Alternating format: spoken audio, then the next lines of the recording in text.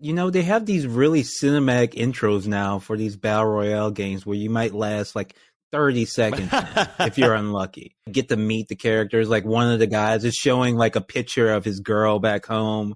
That's a good short film. Is like a super cinematic intro. People dive out of the back of an airplane and then are immediately just gunned down. This is probably going to be the first Call of Duty with a member of the Azov battalion available as a playable character. Can you pull up the arms and can you see what tattoos these guys have? Yes.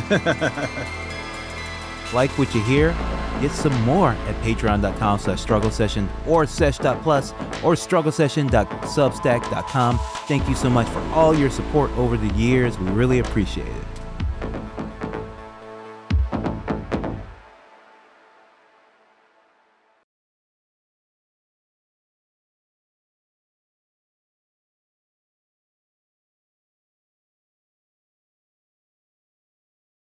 Substack.com. Thank you so much for all your support over the years. We really appreciate it.